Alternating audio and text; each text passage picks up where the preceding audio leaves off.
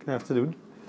One of the primary works on ethics that has been authored in the history of our people is a sefer that was authored approximately 1,000 years ago, known as Chovos HaLevavos, the duties of the heart.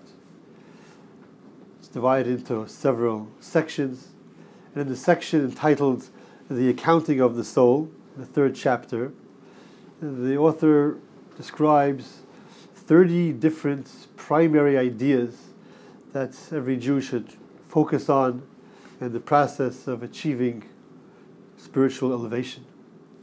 And the 22nd starts off with the following statement.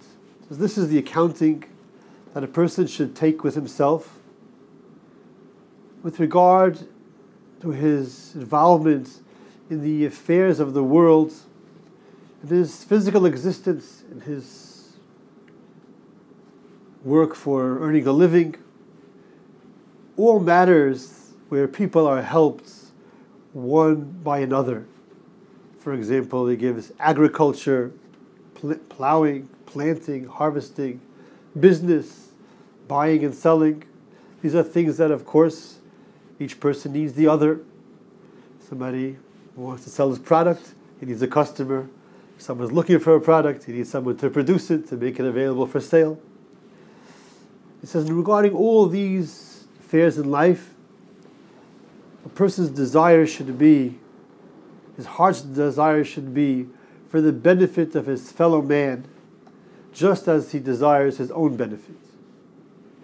And he should reject and try to prevent any harm befalling his fellow man, just as he dislikes that there should be any misfortune coming to himself. And he should fulfill in this manner the great precept, the great command of the Torah of Ve'ahavta l'reacha kamocha, you should love your fellow man as yourself. And he continues, and he says, we should cast for ourselves a parable, an example to help us to relate to this concept. And that would be to imagine a group of people that traveled to a faraway place, we could say maybe some wilderness area, in a very uncommonly traveled road, where they have a lot of experiences ahead of them of having to camp together. They have a lot of animals with a lot of heavy burdens that require a lot of care, loading and unloading. And the number of people in this group are very few, and they find themselves in a very challenging situation, such that for them to be successful, able to make it through this journey, at the very least with their possessions intact, and to get to their destination,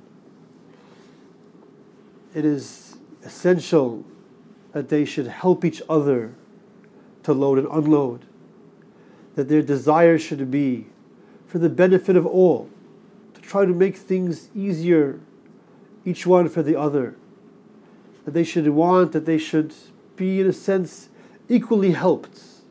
No one should be neglected. Everyone should be equally cared for in their group. And then they'll be successful. They'll make it through with their possessions intact and alive and well.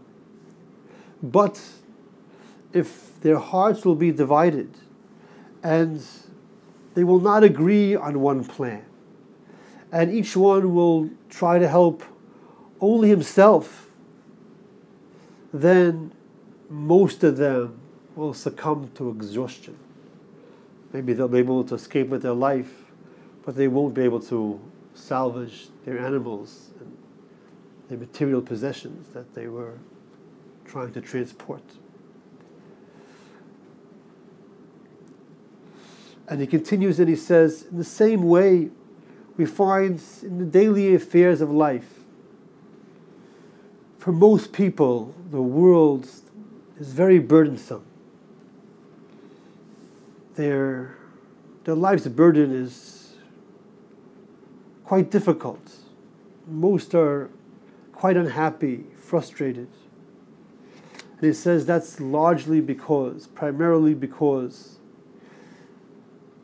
each person is seeking to have his material success, his share, his lot, so to speak, in life, all for himself. He's not a mindset to want to share it with others. And in addition, he's looking to gain maybe more than what he really needs, in a way of somewhat infringing on what might be the otherwise proper share of others. And as a result of that, they are frustrated, they're unhappy. But by contrast, if their desire would be for the wish and the hope that all should be cared for, all should be benefited, everyone should contribute what they have to contribute to society, each one has their area of expertise, and their intention was that what they have to offer should reach those that need it, and vice versa, then they will be successful. Then their life will be of a pleasant and gratifying, satisfying nature. And they will be spared the misery that is so common in the world. So just to pause and sort of backtrack a bit. It goes without saying that the Sefer Chovos HaLevavos is not written as a self-help book for successful material existence. It's certainly not written as a survival guide for wilderness travel.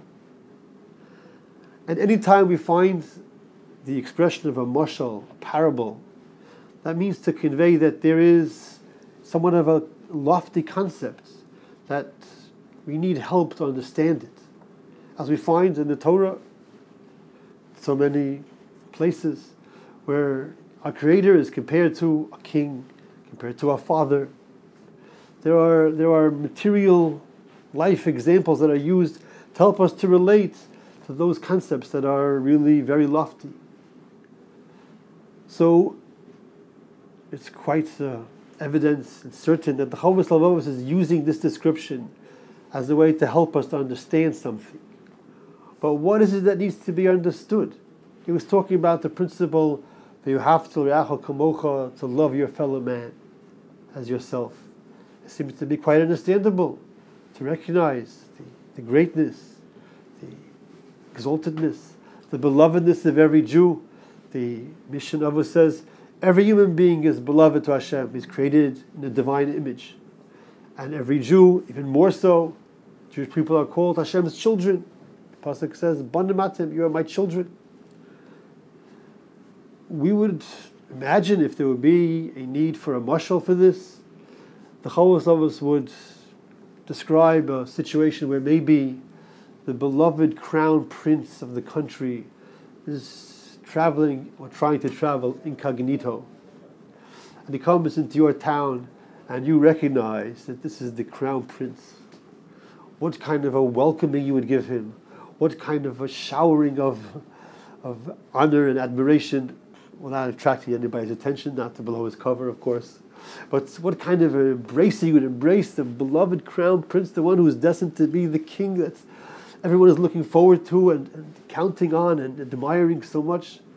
That would be a mashal to describe how we should relate to our fellow Jew. What is this description of a group of people in the wilderness that need to help each other? If they'll be divided, they're mostly not going to make it. But if they'll desire the benefit of all, and they'll want to be equal, and they'll agree on a single plan for all, then they'll be successful.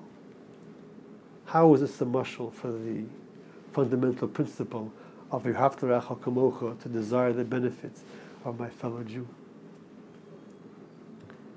And it seems that Chovos HaLevavos is teaching us that the fundamental principle of V'ahavta l'reacha kamocha, of the love of the Jew one for another, is not primarily